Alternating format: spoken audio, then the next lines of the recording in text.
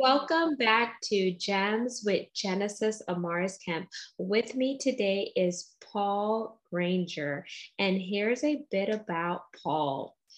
So, Paul is a man after God's own heart, but before anything else, Paul is a child of God and an ambassador of Christ. He has learned that these elements of his identity supersede and shape the rest. One of the ways God has invited him to live out the call to love God and love others is through the shepherding gift, providing pastoral support, creating space for conversation and community, and advocating for those that may go unseen. Functionally, he has spent the last 2 decades serving with the various ministries and now serves full time alongside YWAM in loving his neighbors in authentic ways. He also loves to create, whether it is his podcast, Where Did You See God? Writings or videos. He loves spending time with his wife and kids, and they see their home, which God gave them in a crazy way, as an important piece of how they love their neighbors as a lifestyle. And without further ado, welcome Paul to Gems. Hello, and it's good to be here, Genesis. Thank you, Paul. So, Paul, I want to know, how did you get involved with shepherding and your pastoral gifts? Was it something that was already rooted in you, or did you grow up in a household that was religious as well as spiritual, or what did that look like?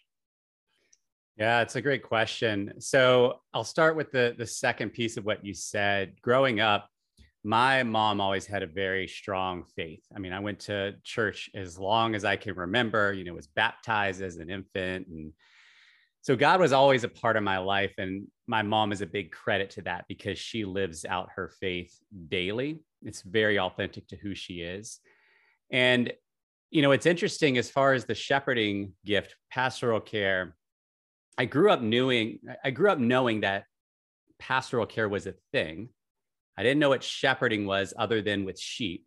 And it wasn't until I got older that I began to hear that language and it began to understand a little more deeply what that meant. And so shepherding comes from the passage that talks about the spiritual giftings of some were created to be apostles, some prophets, some evangelists, some shepherds, and some teachers. And it really wasn't until the last few years that I began to really press into what that shepherding piece meant in my life, how I was recognizing God had equipped me in that way. I mean, looking back when I was a kid, when I was a teenager, when I was a young adult, I could see ways that I would just naturally be there for people, not even in an intentional, conscious way, but looking back, I'm like, oh man, I ended up being in positions of supporting people an awful lot. And now I know it's because there's stuff in my spiritual DNA, ways that God had created me to function that just I naturally bend towards, that I'm naturally gifted around. But I would say maybe 5 years ago or so, our church started pressing into those different gifts, apostle, prophet, evangelist, shepherd, teacher, and creating ways for us to dive into where do we see those giftings play out in our lives? Where is our natural bend? And as I started to look into that, as I started to learn more of the language, the theology behind it, it became clear and clear that, okay, yeah, like God did put something in me that naturally wants to come alongside others, that naturally wants to provide support for others. The thing is that in that journey, it also helped me to press into what God actually intended for that versus what we understand it as, right? Like pastoral care for us is, you meet with the pastor and the pastor like says, how you doing? Oh, that's hard. Let me pray for you. And I think we miss the shepherding piece of that. Like we are a culture that likes things to be fixed, right? Like if there's a problem, the number one goal is to fix it or to eliminate the problem or to find a way to not think about the problem. But problems need to be eliminated. When you think of shepherding, that evokes something different. Again, I talked at the beginning about a shepherd leading sheep around. The role of a shepherd isn't to just get rid of the sheep or to quickly get the sheep where they're supposed to be. It is to walk with the sheep from where they are to where they're intended to be. And the shepherding gift is meant to be that as well, to walk with somebody where they are, as they are, no matter how messy the situation, and to walk with them, to walk alongside them towards where God is leading them to be.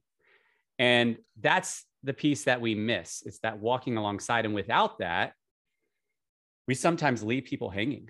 We sometimes leave people alone. With that, we find a lot of messiness because shepherds have to walk through the same muck that the sheep walk through, have to get dirty with the sheep, have to face the same threats, right? David is talked about as a shepherd in his early life. And before he fights with Goliath, it's mentioned that he's fought lions and bears and other like intense animals. Like as a shepherd, he had to face threats that he wouldn't have had to face if he was sitting at home. But because of that role of a shepherd, he had to be face to face with something that could destroy him because he is there for something other than him. Mm-hmm. And so that's the piece the last few years that I've been pressing more and more and more into is what does it look like to live out this gift, but to recognize it's a long game journey. It's a long walk in the company of others. And it could cost me a lot. But somehow God, the good shepherd, the capital S shepherd, is walking with me as I'm walking alongside others. And so it's something I'm still learning a lot about, but the more I learn, the more I realize how deeply it's threaded into my life. I like that. And I like how you painted that visual picture so we could kind of visualize what that looks like in your life, Paul. But I also want to go a little bit deeper here. We knew about your childhood, that you were raised in a household. Your mother depicted what a Christian household was or what a religious household was. Was your father there as well, or was he absent? And did that affect you? Yeah, so what I remember about my father, so see, now we're getting a little Easter egg, something's going on here. I remember him being a loving father. My mom said he used to be a Sunday school teacher. So from what I know, I had a strong fatherly figure in my life. Unfortunately, when I was 5 years old, he ended up passing away from a heart attack. It was very sudden and unexpected. As I remember it, it was our first night in a new house. I, as a 5-year-old, remember there being something that woke me up, and I went to the bathroom window and looked out and saw some police lights flashing. But I didn't understand what's going on. My brother's 13 months younger than me. He didn't understand what's going on. And I feel like I remember seeing maybe somebody walking my father to the police car or something like that. It's all vague. But the next memory I have is waking up at our old neighbor's house, and my mom and the neighbors are quickly dressing my brother and I. And I, recognized that my dad wasn't there. And so I asked my mom, where's dad? And as I remember it, she said something to the effect of, well, he had to go to the hospital. Something went wrong. And, while he was in the hospital, there was a door that led to heaven, and the doctors opened the door and let your dad go into heaven. And she's trying to find some way to explain the sudden death of a father to a 5-year-old. And as a 5-year-old, I'm like, that sounds like a good, heaven's good. And like, I couldn't grasp loss at that point. My grandfather tells me that at the funeral, I looked to him and said, well, are you going to be my dad now? Like, I knew that there is this father role that had to exist, but I still couldn't grasp what loss was. And it was years before I really started to recognize the ramifications of that loss, and even longer before I really started to dive into what does that mean about who I am. One of the ways I saw it playing out was my mom remarried, and I just internally would not accept my stepfather as my dad. Would not do it. I would not call him dad. I would call him by his first name. And I wasn't trying to be mean. And I don't think I even fully understood what I was doing. But there is this tension, this resistance, because I had a dad. And even though my dad's gone, like nobody can replace my dad. But that impacted me as I was going into those middle school and high school years and how I functioned. And, as I went through life, as I got older, one of the other ways I recognized it playing into me is I knew that my father was a good father. And I didn't get to experience that. And it was hard looking at friends who still had their dads alive and well and in their lives. And it awoke in me this desire to be for my future kids what my father wasn't able to be for me. And so I longed to be a dad, and I wanted to make sure I didn't jump the gun on that. So I was like, well, before that can happen, I got to get married. And then we got to, look at the timing of that. But then one day, so I always knew it was several years from whatever point I was at.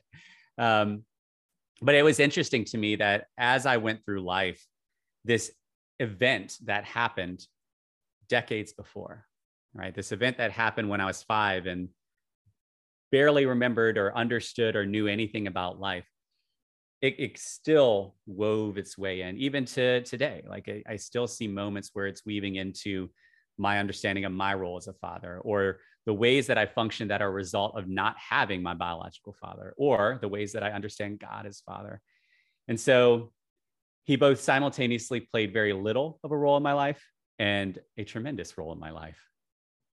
And thank you for sharing that. And I really wanted to dig deep into that aspect because I heard you talk about your mother, but I didn't hear you talk about your father. And I think it's very important, especially whenever we step into shepherding as you are, or pastoral, because sometimes that can affect how we minister to the people that come into our lives.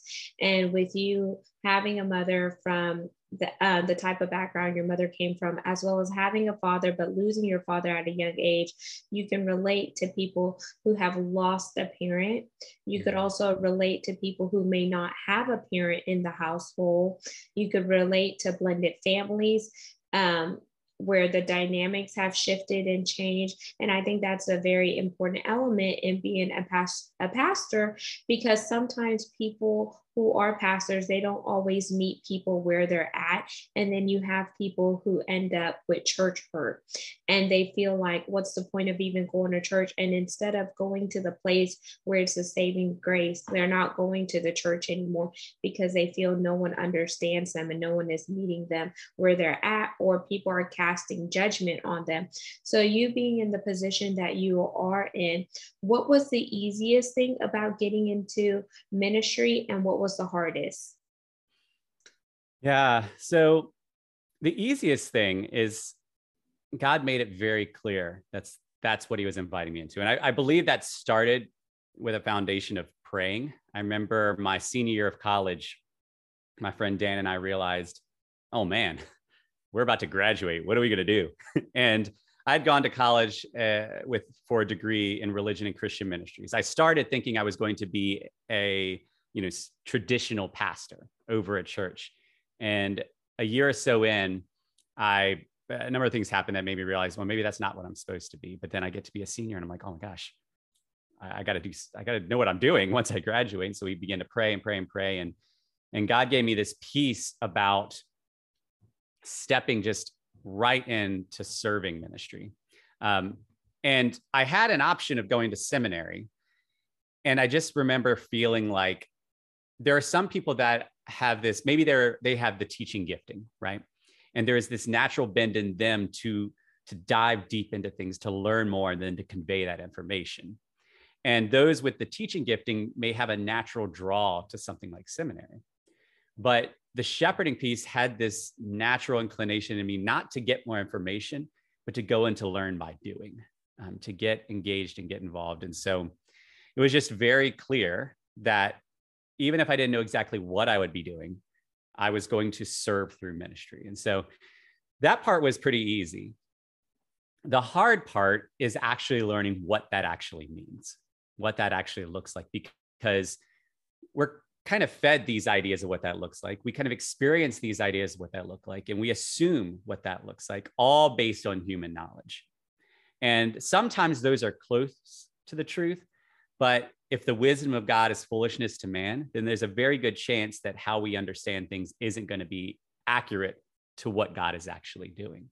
A really practical example of that is that businesses function with this idea that a successful business has a very clear thing that they are doing or producing, and it's scalable so that a successful business never stays small. It grows and grows and grows and grows and grows.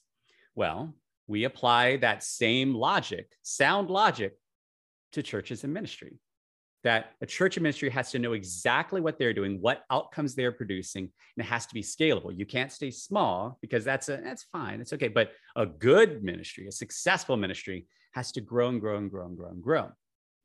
And that's just not how it works, right? Like the way that ministry is actually designed to work is someone decides to love God and love others and decides to entrust whatever happens from there to God. And the reason we don't want that is because that often doesn't look successful. In fact, sometimes that can look like failing. You don't have to look any farther than Jesus. A lot of people who were there when Jesus was alive ended up feeling like Jesus was a failure, because for Jesus to be successful, he needed to amass a lot of devoted followers that stuck with him through everything. And he needed to not die. And he needed to end up kind of gaining more control and influence. That was the idea that people had. Jesus did something very different. He often bypassed opportunities to grow a big audience. When there were large followers, sometimes he would literally just like disappear and sneak away. And in the final moments of his life, when he needed a large following the most to amass power, he started saying things that made people turn away from him. John 6:66.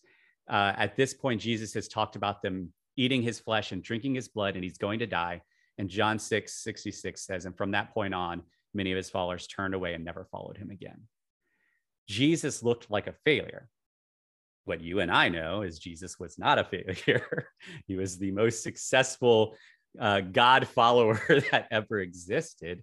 And then he invites us to do as he does. He did as he saw his Father doing. Now he invites us to do as he does, to be his disciples. And yet, too often, we shape what we do off of the world's ideas rather than Christ's foolish ideas. And so that's been the hard part for me, is what does it look like to willingly step into a life of ministry, but to do so knowing that it will often look like failure to others. It will often not meet the standards of others. And there have been many hard moments where I've come right up against that. And sometimes I've made a wise decision and it still was very hard because people saw me as a failure. And sometimes I got tripped up by getting confused about who I really need to follow in this. But fortunately, just as Jesus was in scripture with the disciples, God is with me today, very patient, very gracious and merciful, and is shepherding me, is walking with me through those muck moments, because he knows something that I don't about what's ahead. Exactly, because walking with him is not always going to be easy. There's going to be days where, our human instincts get the best over us. And I'm speaking personally. I tell people I'm a WIP, work in progress. And there's days where I'm angry with God because he took my dad from me last year. I get angry because I lost my job, even though I know that it was strategic, that God had to close that door in order for something bigger and better to open. And had I not been laid off from a Fortune 500 oil and gas company, I probably wouldn't be here talking to you, Paul, because I would be comfortable making a certain salary, having the perks that I had with oil and gas and etc. And sometimes whenever you're going through a transition and transformation, it's not always easy and conducive based on the natural things, what you see around you and the society, because you want the bells and whistles, but sometimes God wants you to get you alone and he will separate you from a period. So you could go through a pruning process where he pricks off things that are not conducive to your personal and professional growth. That's not conducive to your spiritual growth. That's not conducive to you mentally, physically, and emotionally. And it hurts when you go through the pruning process. And there's some times where you just have to get still. And my mom keeps telling me the scripture, be still and know that I'm God. Because I did question my faith, when my dad passed in November last year. I questioned my faith when I lost my job. I questioned my faith when my grandmother passed in August this year.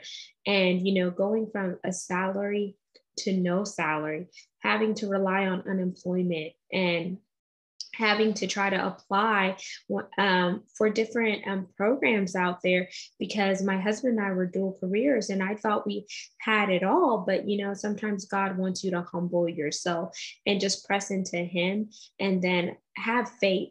And it says, if you have faith the size of a mustard seed, you could speak to that mountain and tell that mountain to move. And that's what I'm holding on, because I don't know what the end is going to look like. But I know by me being obedient and listening to that still small voice, those gut instincts and having discernment, He's not going to lead me astray. He's going to lead me in the right direction that He wants me to go, and not necessarily the direction that I want to go. Not my will be done, but His will be done. And when you think about where you and your wife are and your family, have you ever thought about planning a church of your own, Paul? I mentioned earlier that being a pastor of a church was my original thought. This is what I'm going to do. And I think one of the things that God began to press on me then and continues to press on me now is that there are different ways that He functions and different ways that He calls us to function that can be outside the norm. And what I mean by that is this: a lot of the ministry that I do is serving in my local community here that is marked by a high level of low-income housing, lower-income families, high unemployment. There's high crime, high drug usage, and there's a number of reasons why that exists. And what God's called me to is to simply be an ambassador of Christ in the midst of wherever He's calling me, which happens to be here. And in a lot of interactions, so I'll pause before I get into that, because when I say all that, the other piece that I wanted to say and then didn't, but now I'm going to, is it's really hard for the church to know how to engage in those spaces. The very natural space in which a church might engage in those spaces is a helping space, which there's a difference between helping and serving, right? Helping is, I'm here, you're down there, and I'm going to reach down and pick you up. Serving, as Jesus demonstrated, is He actually was up here. What Philippians 2 talks about, even though He was equal with God, He did not count equality of God to be something to be grasped, but lowered Himself to the form of a servant. So Jesus literally brought Himself down to the lowest form and served from that space. And when you're helping somebody from up here, you can end up looking down on image bearers, people made in the image of God, blaming them for their situations, blaming them for their problems, blaming them if things don't get better. If you're serving, you're actually seeing people more and more as God sees them, as His children, and operating out of love versus fixing. So I mentioned that because a lot of the relationships that I have now are because God's invited me to love my neighbor, not because I'm doing ministry, not because I'm fixing. And sometimes my neighbors notice that that's very different than what they've experienced. And they can see how God works through that. So they end up calling me their pastor. I have one friend who I've known for maybe a decade now that tells everyone I'm his pastor. And I used to correct him because I'm like, I'm not a pastor. I'm not a pastor. And he's like, no, you're my pastor. You're my pastor. And I had a friend that actually was a pastor at the time of the church that I was attending. And he's like, you don't have to have the title of a pastor to be a pastor. A pastor is someone that God has positioned to be an ambassador of Christ and serve and love others and to guide others in what it looks like to do the same. And so all that to say, I've come to recognize that I don't have to be a pastor of a church in order to be a pastor in the church, the capital C church. And so unless God says otherwise, I don't plan on planting any churches, especially because the neighborhood I live in is called Churchill. We have a lot of churches in our neighborhood already. But I think we also have to press into what is the definition of a church, because in our minds, and especially in America, when we say church, we think of a building that's part of a denomination and is a certain group of people. But church can look like a number of different things, including like this right here could be a church service. Right. Like it's just what it looks like when a body of believers comes together. And so there is a setting through my church. I actually am helping with something we call community Bible study.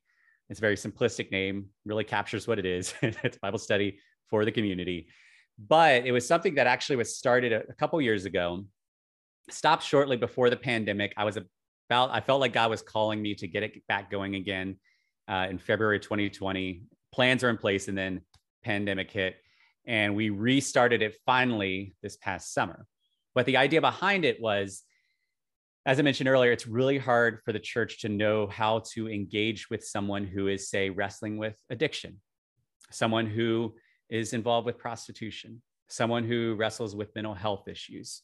And these are all things that are very common in my community, a community that has a lot of churches, and yet many of my neighbors don't feel like they've had healthy interactions with the church, don't feel like they would feel welcome to walk into a church. And so many just don't.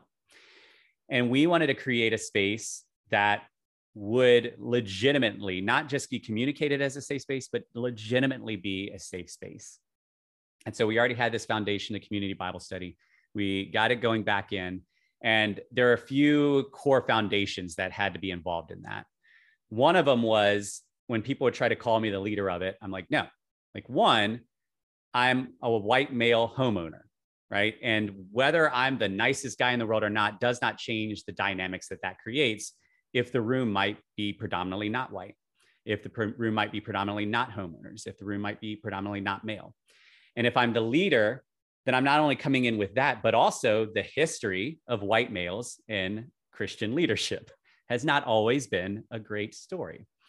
And so there is some intentionality around that. Who is at the table? Who does have authority? But I also wanted to make sure I painted myself as simply one who facilitates. I'm going to make sure that it happens.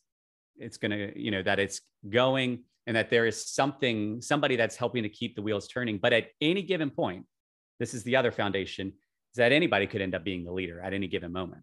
And some of the most beautiful expressions of God at work have been when God said to me, all right, I want you to go ahead and prepare something for tomorrow, but hold it loosely.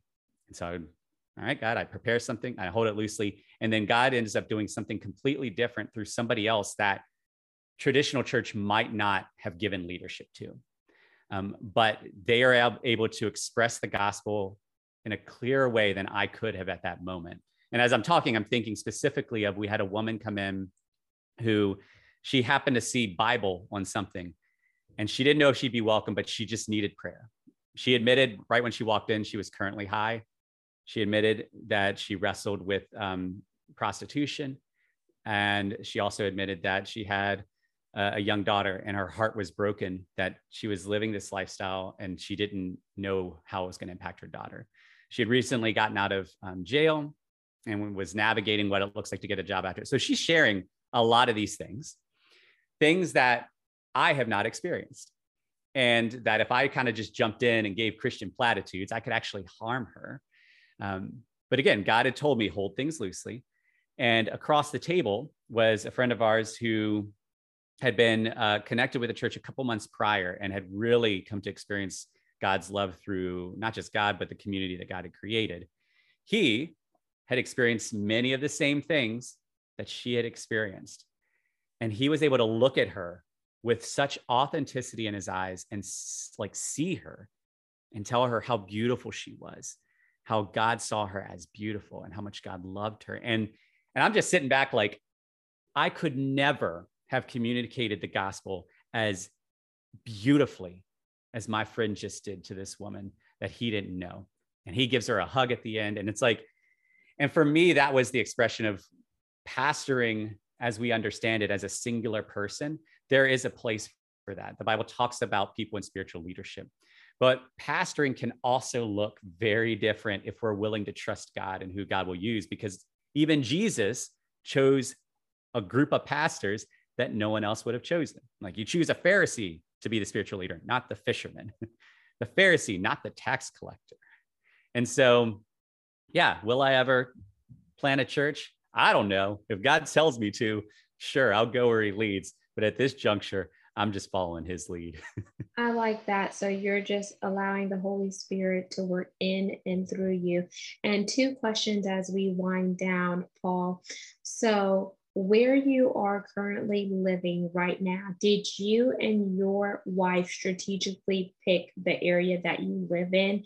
And what did that look like? So, either yes or no. And then, depending on how you answer, I'll dive a little bit deeper. Yeah.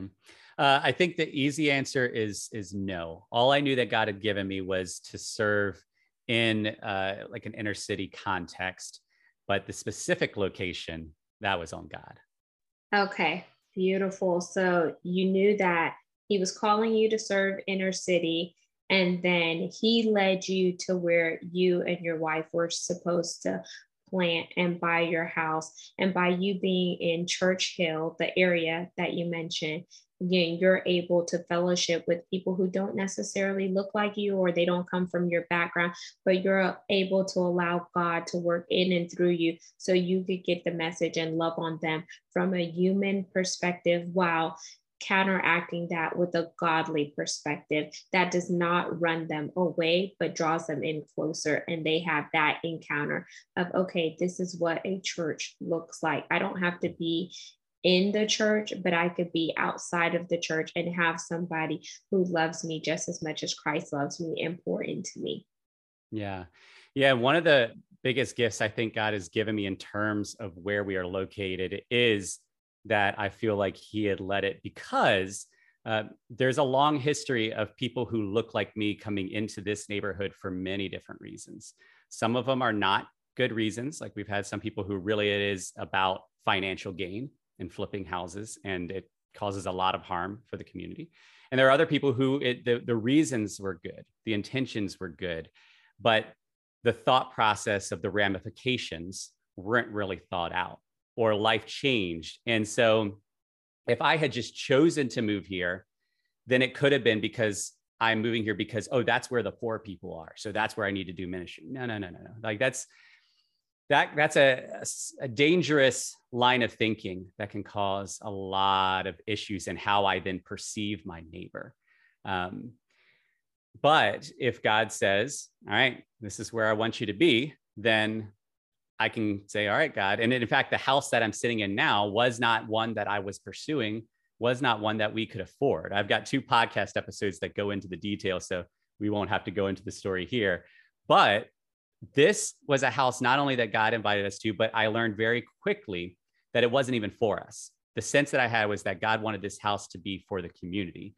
And one of the most beautiful expressions of that was when I learned that even before we started the process, God had already planted the seed. And a church right across the street here, Caddy Corner, a woman that's lived in the community for 65 plus years, who is invested in the community. She walked out the door of the church after leading a session of the civic association that she started and saw the house and felt like God was telling her to pray that that house would be for the community and it would be for New Vision Civic Association. So here's the funny thing. The community piece was very clear when we ended up getting into the house because we wanted to open our home up to the community in a number of ways. And so that part we could see being, okay, this is the answer to Miss Thompson's prayer. But then it was like, man, what happened to the other part? Because she thought it was supposed to be for the Civic Association, and Civic Association doesn't have the money for it. And clearly it's not happening now. Well, God in his sense of humor knew something we didn't, because through a series of events, I ended up taking over when she stepped down. And so now I'm the president of the very same Civic Association. So in a very hilarious way, this house is now sort of owned by the Civic Association, right? But I say all that to say this house is for the community. These interactions are for the community. And what that means for me is as, again, a white male, very clearly, if somebody visually sees me, even if I have the best of intentions, even if I'm doing great work, my presence here still has an impact. So on a daily basis, I have to be mindful of that, mindful of what my presence does and doesn't do, the impact it can have, and then knowing how can I then counteract any negative impact that it might have. And it's going to be an ongoing thing. If I get lazy and don't think about it, I can one day wake up and realize, oh man, I'm just living for myself and made the house for myself. And I missed out on a huge invitation from God to love my neighbor. It's so funny how God's sense of humor works. It's like, show me what your plans are, and I'll laugh and I'll tell you what my plans are for you. And then the final question in this episode for you, Paul, is how do you ensure that you, your wife, and your kids are doing the shepherding and pastoral as a united front and just showing them this is what the family dynamic looks like and you can have this too? Yeah. It's hard. One of the biggest reasons is because there are expectations that make that countercultural, right? Like your home is your sanctuary. Where you function as a family is in your backyard. You shut the door to the rest of the world so that you can relax. And those aren't necessarily bad things. But if God's called this home to be for the community, that means we have to change our thinking on what happens when somebody knocks at the door at 5:30 in the morning. When a neighbor, comes into our backyard because he's using our garage space to store his lawn equipment, and it interferes with, what our kids are doing, right? Like we have to think very differently about what's ours, both our privacy, our physical space, our safety, our security.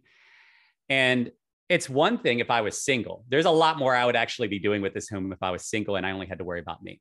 It's another thing if I'm married and I have to think about how does this impact my wife? How does this impact her safety and comfort? And a whole other thing when I've got young kids. But what we've learned is the most beautiful thing we can do as parents is to actually do what Jesus invited us to do, which is to be disciples. So if we are trying to grow and being mindful of what being a disciple of Jesus looks like in our everyday life, not just in functional ministry, but when we're around the dinner table, when somebody comes to the door, then we are modeling that for our kids. And instead of them learning, you're supposed to help poor people, they're learning, you're supposed to love your neighbor. They're learning to see neighbors differently, not as someone to help, but someone to love, not because it's a requirement, but because they're made in the image of God. And every year that looks different. As our kids get older, that looks different. When we have to talk with our kids about shootings, because we've had a couple murders, right? Throwing distance from our house. When we've had to talk about alcoholism, because they can smell the alcohol on a neighbor. When we have to talk about all these different things, that looks different, whether they're 2, 8, or teenagers. And so I think the answer to that is going to be different each year. But the short answer is we as parents need to keep on seeking God authentically and humbly. And then we need to continue to live it out in an intentional way that incorporates our kids as part of that ministry, and however we can do that. Beautiful. And thank you so much, Paul, for just sharing that insight and just hearing the growth, hearing about your personal background, your professional background, and where you are now. It's incredible. And I want you to close us out by telling the listeners and the viewers once again who you are, how they could connect with you, and your call to action. Yeah. So again, I'm Paul Granger. I'm an ambassador of Christ that has a very weird business card if I made him. And I would say this, going back to the shepherding piece, one of the ways that God's really blessed me to be able to live out that shepherding gift is through creating content. So if you go to www.wheredidyousee.god.com, there are things that I've written, videos that I made, and the podcast that I've been able to work on for the last 3 years. And the idea behind that is to not be a source of information or thing to promote myself, because I actually don't like promoting myself, but a space. What God invited me to do is to create a space for people to walk together through the hard questions, the hard topics, and the beautiful opportunities. The current season of the podcast is focused on healing, and we're pressing into a lot of really hard things about how can we say God is a healer if someone's not healed? How can we say God's a healer if I still have to wrestle with this? The last season was the questioning series where God said, make a space for people to ask hard questions. And I was like, I don't want to do that because that could get really awkward or difficult for me. And God's like, all right, cool. Can you go ahead and do that? And I've had some amazing conversations with people who don't know what to think about God. They don't even believe in God anymore. They still believe in God, but it's really hard. And so if anybody wants to press into those kind of topics, you can go to the website, you can find the podcast, and you can reach out to me. I'm always open and happy to have these conversations with anyone who's just desiring to learn more and more. What does it look like to walk with the Good Shepherd? And there you have it, listeners and viewers of Gems with Genesis Amaris Kemp. You just heard Paul Granger and really unpacked shepherding, pastoral, humanity, Christ, the love of God, loving your neighbors. So many gems were dropped during this segment. So all of Paul's contact information will be in the show notes, so you could plug in to him, his podcast, and the incredible things that he does on a daily basis on the forefront as well as behind the scenes. Remember that you are a masterpiece. The potter's wheel still works. Give yourself grace and mercy. And every day you wake up is better because you have breath in your lungs, you're alive, and that means that there is still purpose inside of you that needs to be fulfilled. And until we chat next time, peace, love, and lots of blessings. Signing out, Genesis Amaris Kemp. Have an amazing day.